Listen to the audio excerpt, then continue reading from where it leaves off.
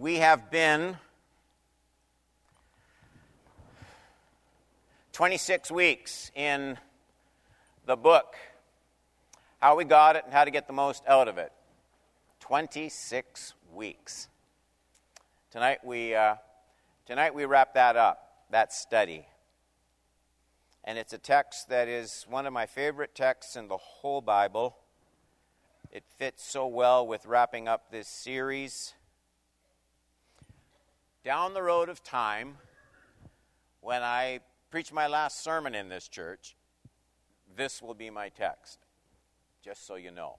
I mean, don't just, wait by the phone, but somewhere down the road, this will be my text. And just so you know what's going to happen, I was just thinking about this in my office. I came in after the first course.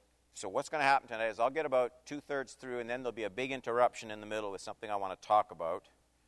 And then I'll either just say, take the last point, you can take it home and read it yourself, or we'll zip over it real quick. But just so you know that that's part of the plan, okay? Title is, I Commend You to God and to the Word of His Grace. Acts 20, 29 to 35. And of course, when we're looking at the book, How We Got It, How to Get the Most Out of It, that phrase, I commend you to God and to the word of His grace, comes right out of the text, and it's the word of His grace. That kind of ties in the subject with this series. Acts 20, 29. Paul is the speaker, speaking to the church at Ephesus. I know that after my departure, fierce wolves will come in among you, not sparing the flock. And from among your own selves will arise men speaking twisted things to draw away the disciples after them. Therefore be alert, remembering that for 3 years I did not cease night or day to admonish everyone with tears. And now I commend you to God and to the word of His grace, which is able to build you up and give you the inheritance among all those who are sanctified. So there'll be false teachers that will pull some people away. Disciples, they'll be pulled away. The word of His grace will give you the inheritance. It will take you all the way home. That's what he's saying. 33. I coveted no one's silver or gold or apparel. You yourselves know that these hands ministered to my necessities and to those who were with me. In all things I have shown you that by working hard in this way we must help the weak. And remember the words of the Lord Jesus, how He Himself said, we don't have this recorded from Jesus, we just know from Paul that he said it. It is more blessed to give than to receive. There's very few verses that I love more than Acts 20, 32. And now I commend you to God and to the word of His grace, which is able to build you up and give you the inheritance among all those who are sanctified. Paul, speaking to the elders, the leaders, the pastors at the church at Ephesus. I love that description of the Bible, the Scriptures, as the word of God's grace.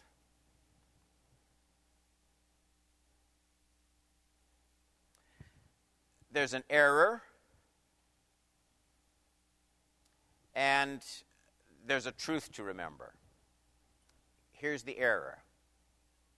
If I'm not really careful, I can easily link my Bible study more to duty than to grace. I know I should read my Bible, right? You've heard it since you were kids. If you grew up in Sunday school, I should read my Bible. I must read my Bible. And whenever anything comes at me with that must-do kind of emphasis, Well, if I do it really well, then I feel like I'm fulfilling an obligation. And if I don't do it well, then I feel guilt and condemnation. But either way, whether I did it really well and fulfilled my duty, or whether I did it poorly, not consistently enough, not regularly enough, then I feel guilt and condemnation. But whether I feel I've accomplished it well or I've failed miserably, either way, what's missing there is this idea of, I love the grace that I receive from the Word.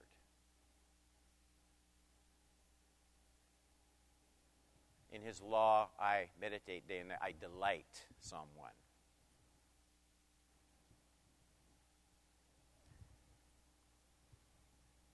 I said there was both an error and a truth in that 32nd verse. The error, as you can see it, as an obligation. Here's the truth that needs to be protected. It's that God's word is a grace producer. Paul calls it the word of His grace, 32. So how much of God's helping, empowering grace do you need tomorrow? And my answer would be, if you're like me, quite a bit. Quite a bit.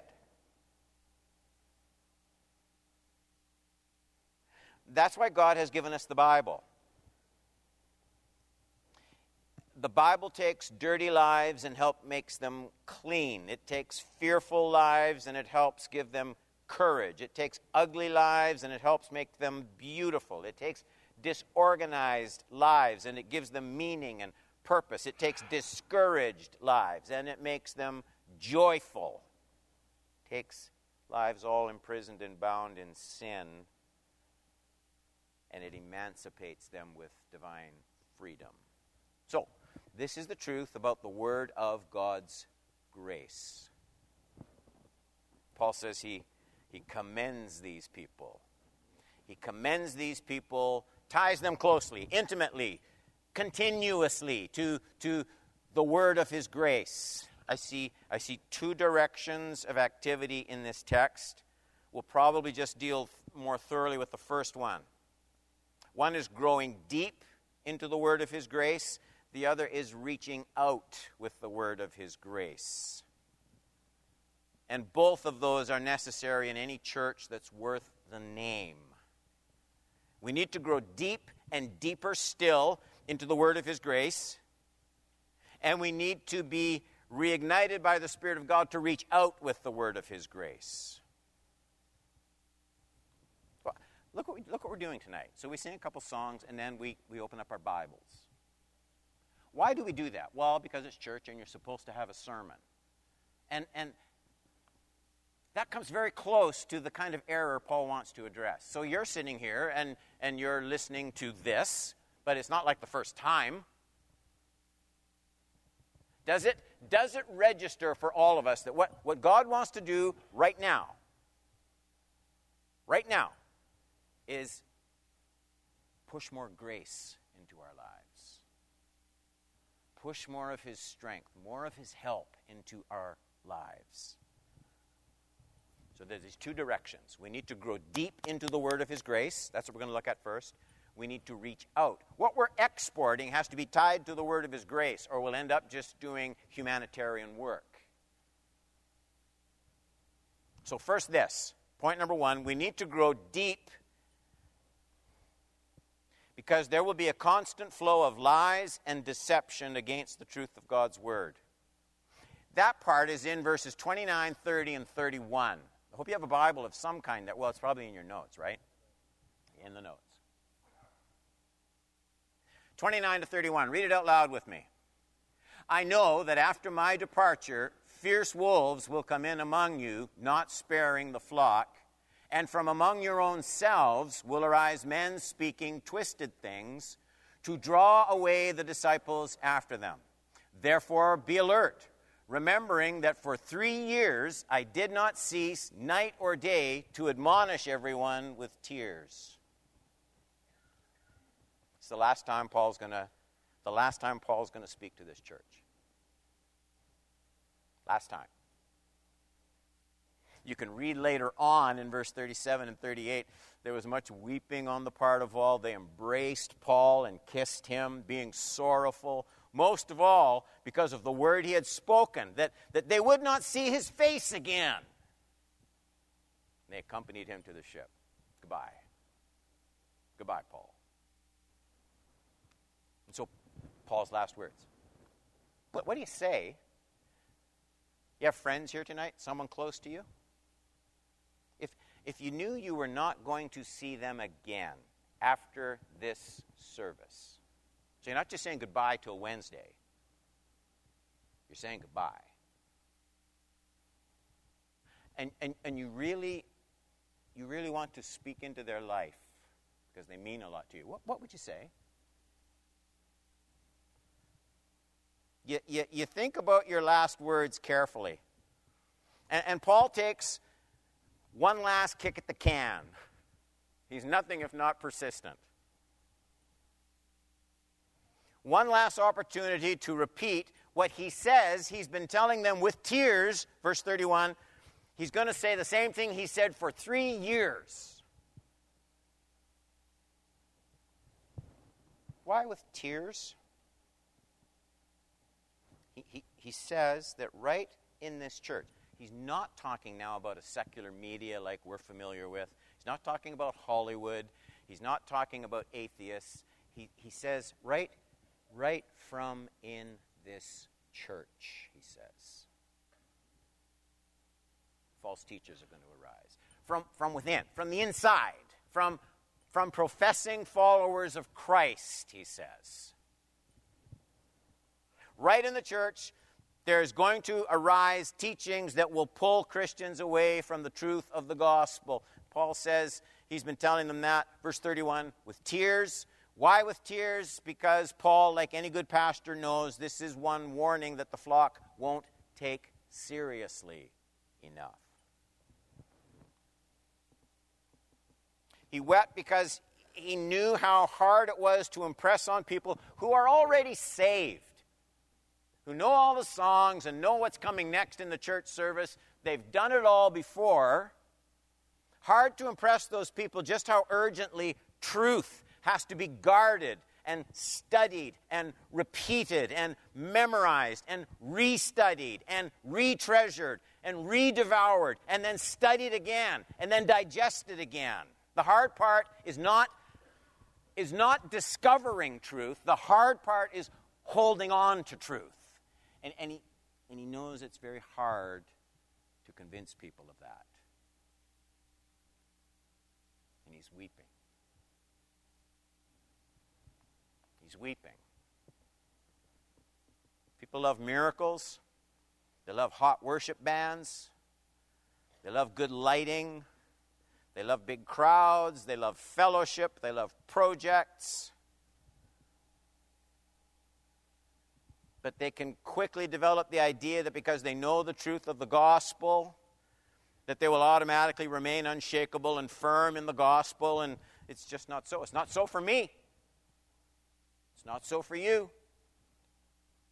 And so one more time, Paul comes to these dear saints, verse 32, I commend you to the word of his grace.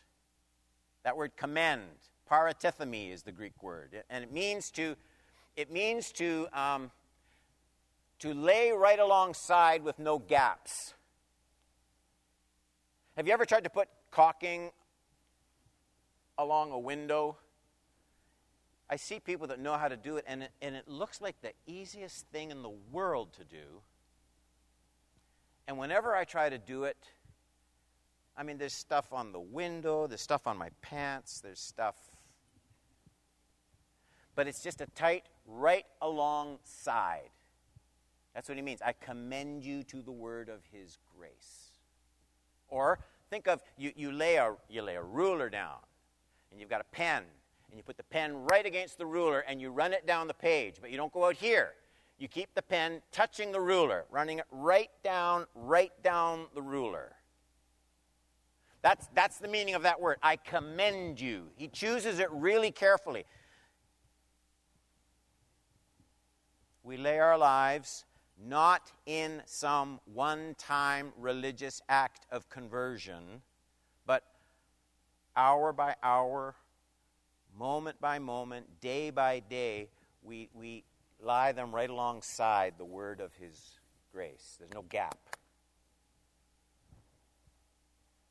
The reason is, 29 and 30, I know that after my departure, fierce wolves will come in among you, not sparing the flock.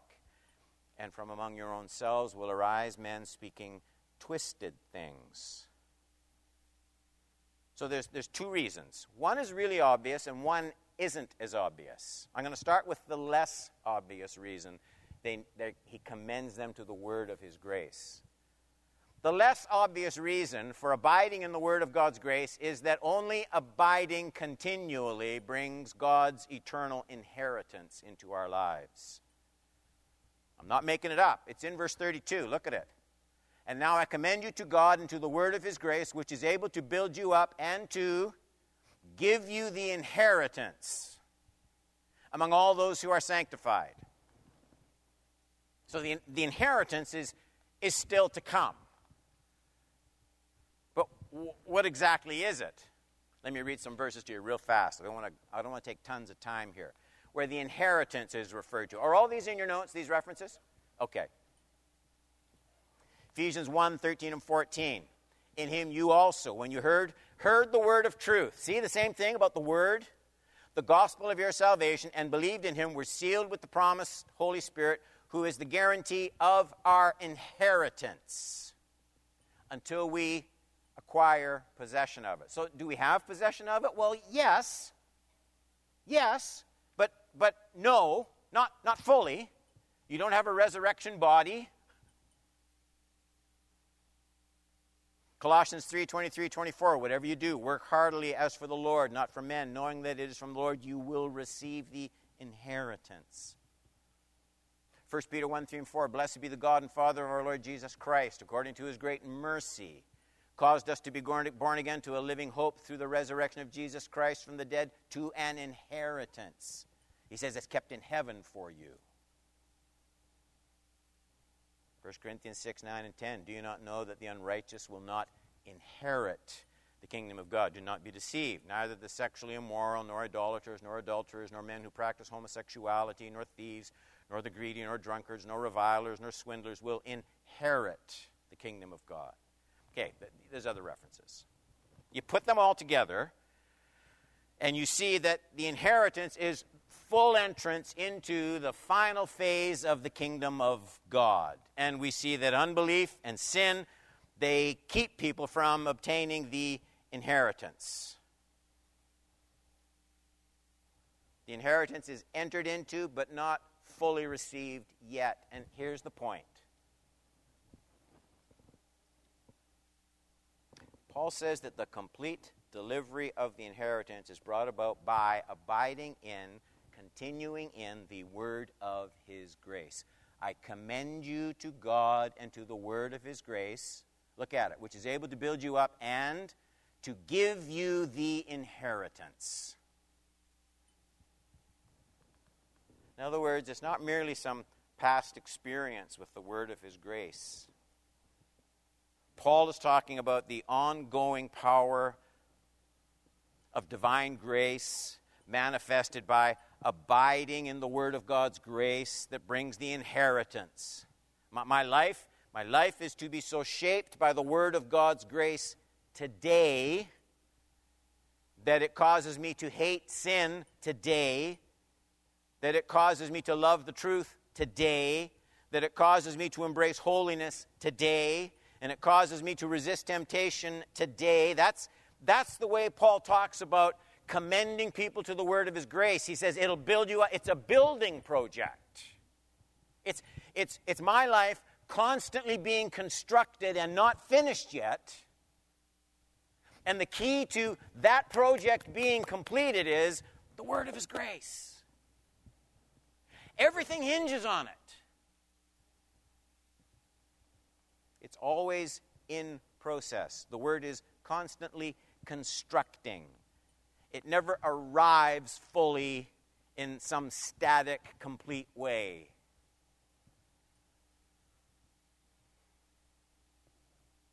So that's, you see, the first reason for caution in the face of a world's system that is organized, structured to push against your love for the word of his grace. And we're not immune to it. Not one of us. That's why I need this picture, you see. Paul committing these elders. These are the pastors.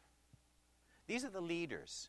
Commending them to the word of his grace now in the present tense. And now, verse 32, I commend you to God and to the word of his grace, which is able right now to build you up and give you the inheritance.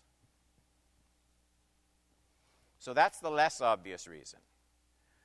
It's a continual building, constructing process. God's grace is not static. It constantly works as we stay in the word of his grace. The second reason is the one you can see.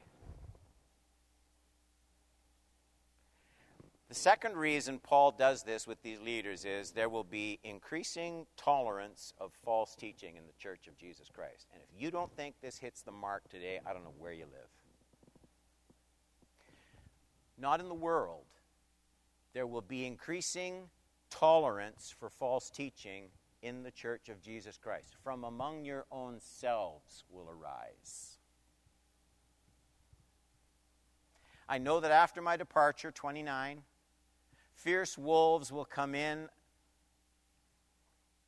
among you, not sparing the flock, and from among your own selves will arise men speaking twisted things.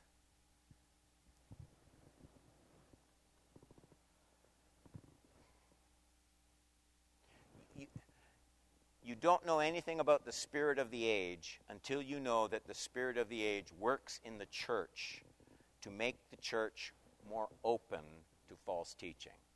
That's what he does in the church. The spirit of the age never leaves truth alone. He never lets it go unchallenged. The spirit of the age constantly posits counter-arguments. He dulls the sharp edge of truth. So the word of God's grace is always a threatened, church, in the body of Christ. Always.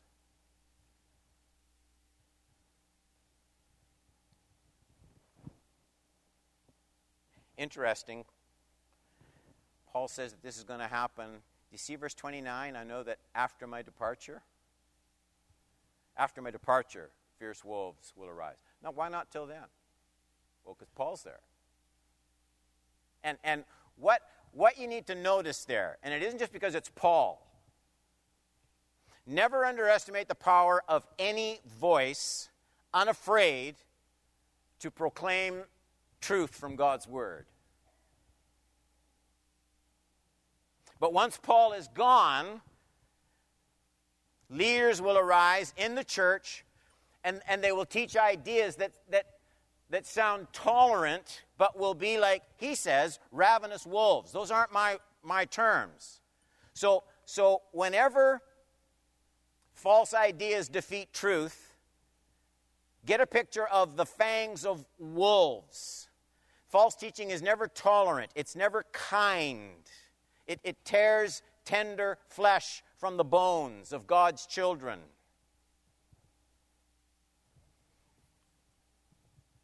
Okay, now I'm going to, as I said, I have this quote I want to read to you. This was part of the teaching tonight, and then I want to read you something that isn't. I didn't write down, and I should have. I can find out for you where I got this quote from John Piper. But he talks about the most common trait in the teaching of wolves in today's church. He's talking about this passage of Scripture. Listen to what he says. Is this in your notes, by the way? No, eh? Okay, because it's kind of a long quote. This is Piper, quote, Let me mention one feature to watch out for in the recognition of wolves in the church. As I have watched the movement from biblical faithfulness to liberalism in persons, and he doesn't mean political liberalism. He's talking about license and a justification of sin, that kind of liberalism he's talking about. Not whether you're a conservative or liberal or NDP. You all understand that, right? Okay. As I have watched the movement from biblical faithfulness to liberalism in persons and institutions that I have known over the years, this feature stands out. An emotional disenchantment with faithfulness to what is old and fixed, and an emotional preoccupation with what is new or fashionable or relevant in the eyes of the world. Let me try to say it another way. When this feature is prevalent, you don't get the impression that a person really longs to bring his heart and mind into conformity to fixed biblical truth. Instead, you see the desire to picture biblical truth as fluid, indefinable, distant, inaccessible, open to the trends of the day. So what marks a possible wolf in the making is not simply that he rejects any particular biblical truth, excuse me, but that he isn't deeply oriented on the Bible. He is more oriented on experience. He isn't captured by the great faith once for all delivered to the saints. He's enamored by what's new and what's innovative. Let me just get a drink of water.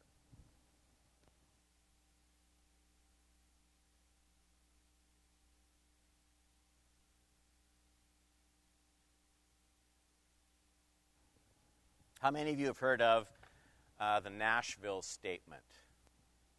Yeah. Predominantly, John Piper headed it up.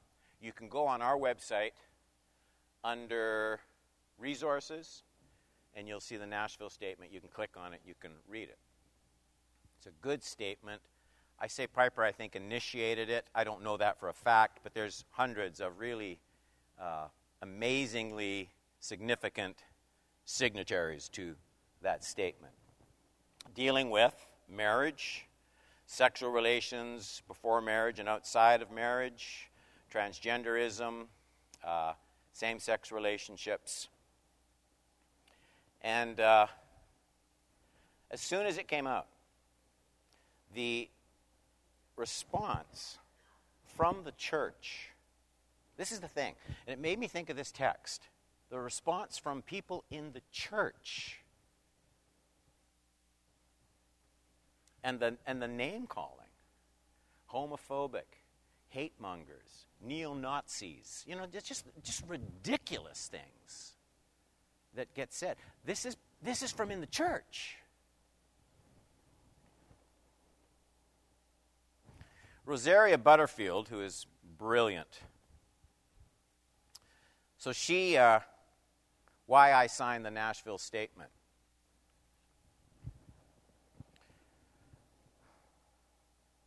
When I read that quote, the one I read to you by Piper, where he says it's not one thing only, it's a view that keeps the Bible in a state of flux, so it accommodates the direction of the culture.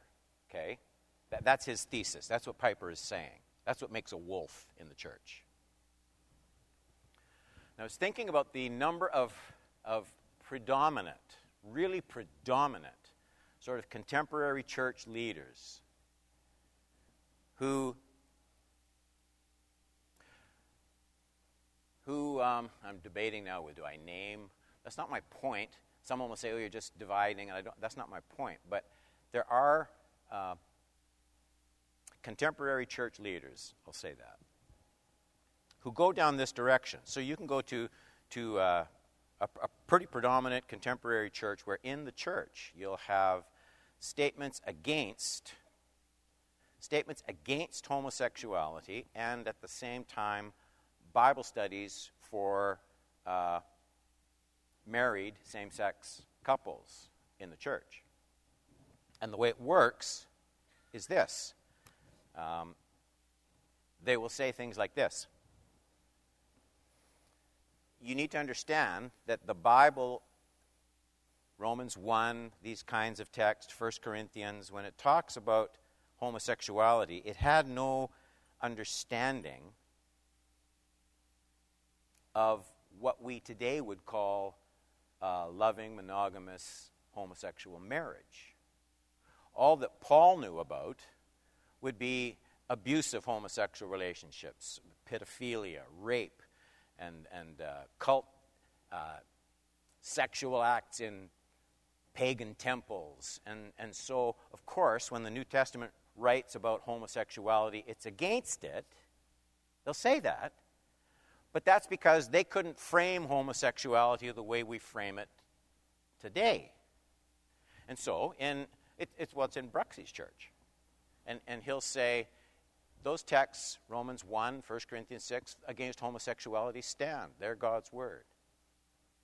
But if you're a gay couple, married, the texts that apply to you aren't Romans 1. The texts that apply to you are anything in the Bible about marriage. Because now you have homosexual marriage. They didn't have that in Paul's time. Do you understand what I'm saying? So this is a marriage, and you treat the text of marriage and apply that to this gay couple once they're married. Which to me is, I don't know how to say it more strongly than this, that is exactly opposite. It's not just a little off. That is exactly opposite of the way we're to take the ethical teaching of the Scriptures. In other words, we don't take the ethical teaching of the Scriptures and shape them by the realities that we see in our culture. What we do is, we take the realities that we see in our culture and we measure them by the absolute revelation of the Scriptures. So they've taken it and precisely flipped it upside down. You don't say, well, there wasn't marriage then. Now that there's marriage, every reference in the Bible about homosexuality is negative. No one can argue with that. And they know they can't argue with that, so there's a better solution. Those texts about homosexuality don't apply to gay marriage. Texts about marriage apply to gay marriage. And you see what you did?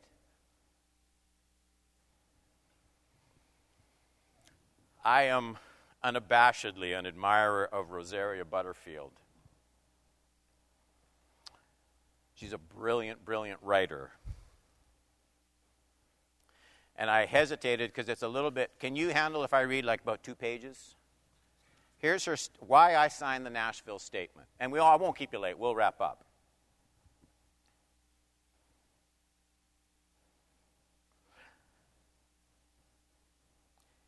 The issue is not primarily homosexuality. It's the Scripture. The issue is not primarily gay marriage. It's whether the Word of God is living and active, sharper than any two-edged sword, piercing to the division of soul and spirit, of joints and marrow, and discerning the thoughts and intentions of the heart. The issue is not whether people are good-intentioned and sincere in desiring things that God forbids. The issue is whether we all bear the sin of Adam, inheriting an unchosen moral deformity, an energy of opposition to God, a rebellion that bequeaths to us a sin nature that we cannot erase on our own terms or by our own hands. The issue is whether Jesus rose from the grave, is alive today, whether his blood and love and resurrection make any whit of difference in how you fight the original sin that distorts you, the actual sin that distracts you, the indwelling sin that manipulates you. The issue is whether you can trust the Bible to tell you who you are, who God is, and which way is up. Listen, 20 years ago I lived as a lesbian. I delighted in my lover, our home on one of the Finger Lakes, our golden retrievers, and our careers. When Christ claimed me for his own, I did not stop feeling like a lesbian. I did not fall out of love with women right away. I was not converted out of homosexuality, but I was converted out of unbelief. Conversion to Christ did not initially change my sexual attraction for women. What conversion did change immediately was my heart and mind. My mind was on fire for the Bible. I could not read enough of it or enough about it. The gospel gave me a light that was ruinous. It ruined me for the life I had loved. The Lord's light illumined my sin through the law and illumined my hope through Jesus Christ and the gospel. The gospel destroyed me before the Lord built me back up. In saying yes to Jesus and no to the desires of my flesh, I learned that the only way to peace with God was through the cross, the one that Jesus died on and the one that he called me with his help to carry. In this crucible, I wondered how this could be so. How could that which I loved so much be sin?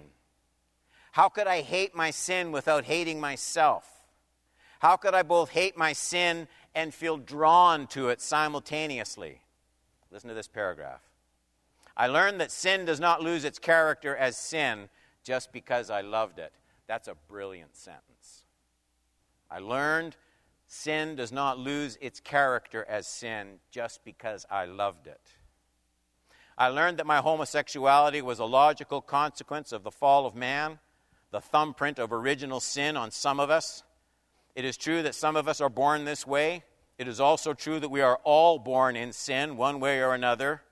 And we can hate our sin without hating ourselves because we who have committed our lives to Christ stand in his righteousness and not our own. Listen to this. Our real identity is not in the sin we battle, but in the Savior we embrace. That's a greatly crafted sentence. Christ's salvation is definitive and decisive. Christ rescues his people, growing us in union with Christ, establishing us in God's family, the church, and setting us apart to bear the image of God in knowledge, holiness, and righteousness. We gain more than we lose when we pick up our cross and follow Jesus, but pick up our cross we must. And for many of us, our cross demands forsaking the sexual sin that calls us by name. Can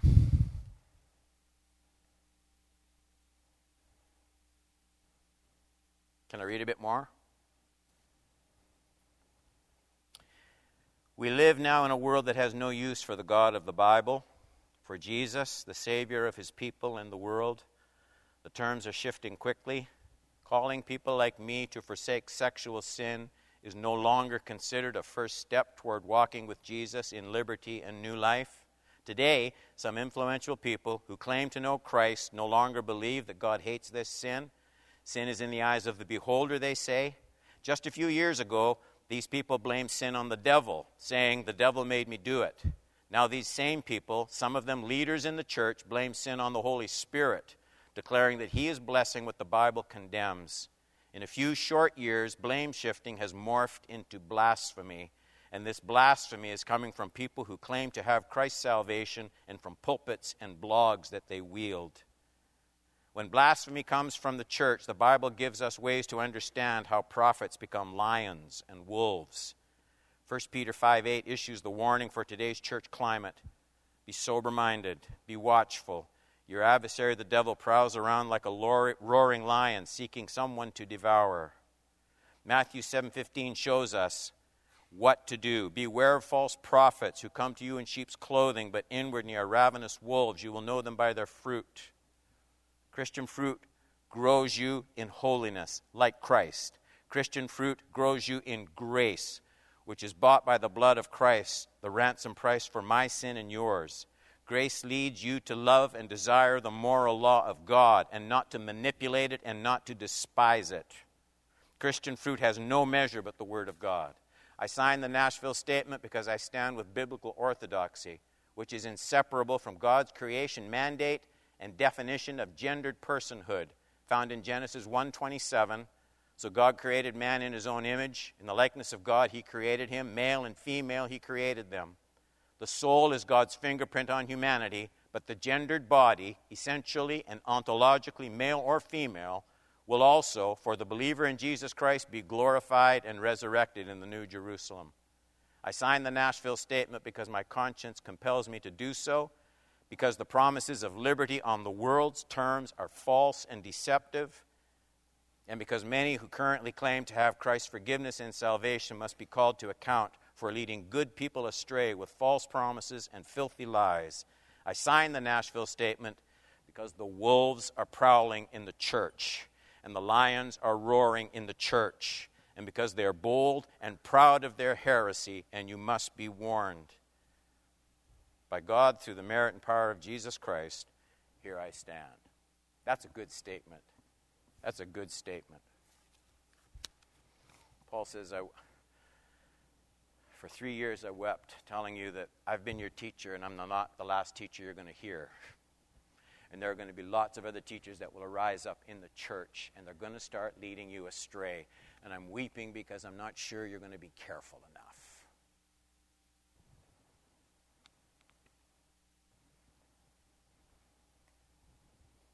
And I get emails all the time. You should see some of the things I get called. People see online, I've preached on homosexuality. I've preached on 51 shades of gender. I've preached on all those things, sexual orientation in the Bible. And it used to be when you did that, people outside the church, you understand that. But this isn't from outside the church anymore. It's the church. It's the church.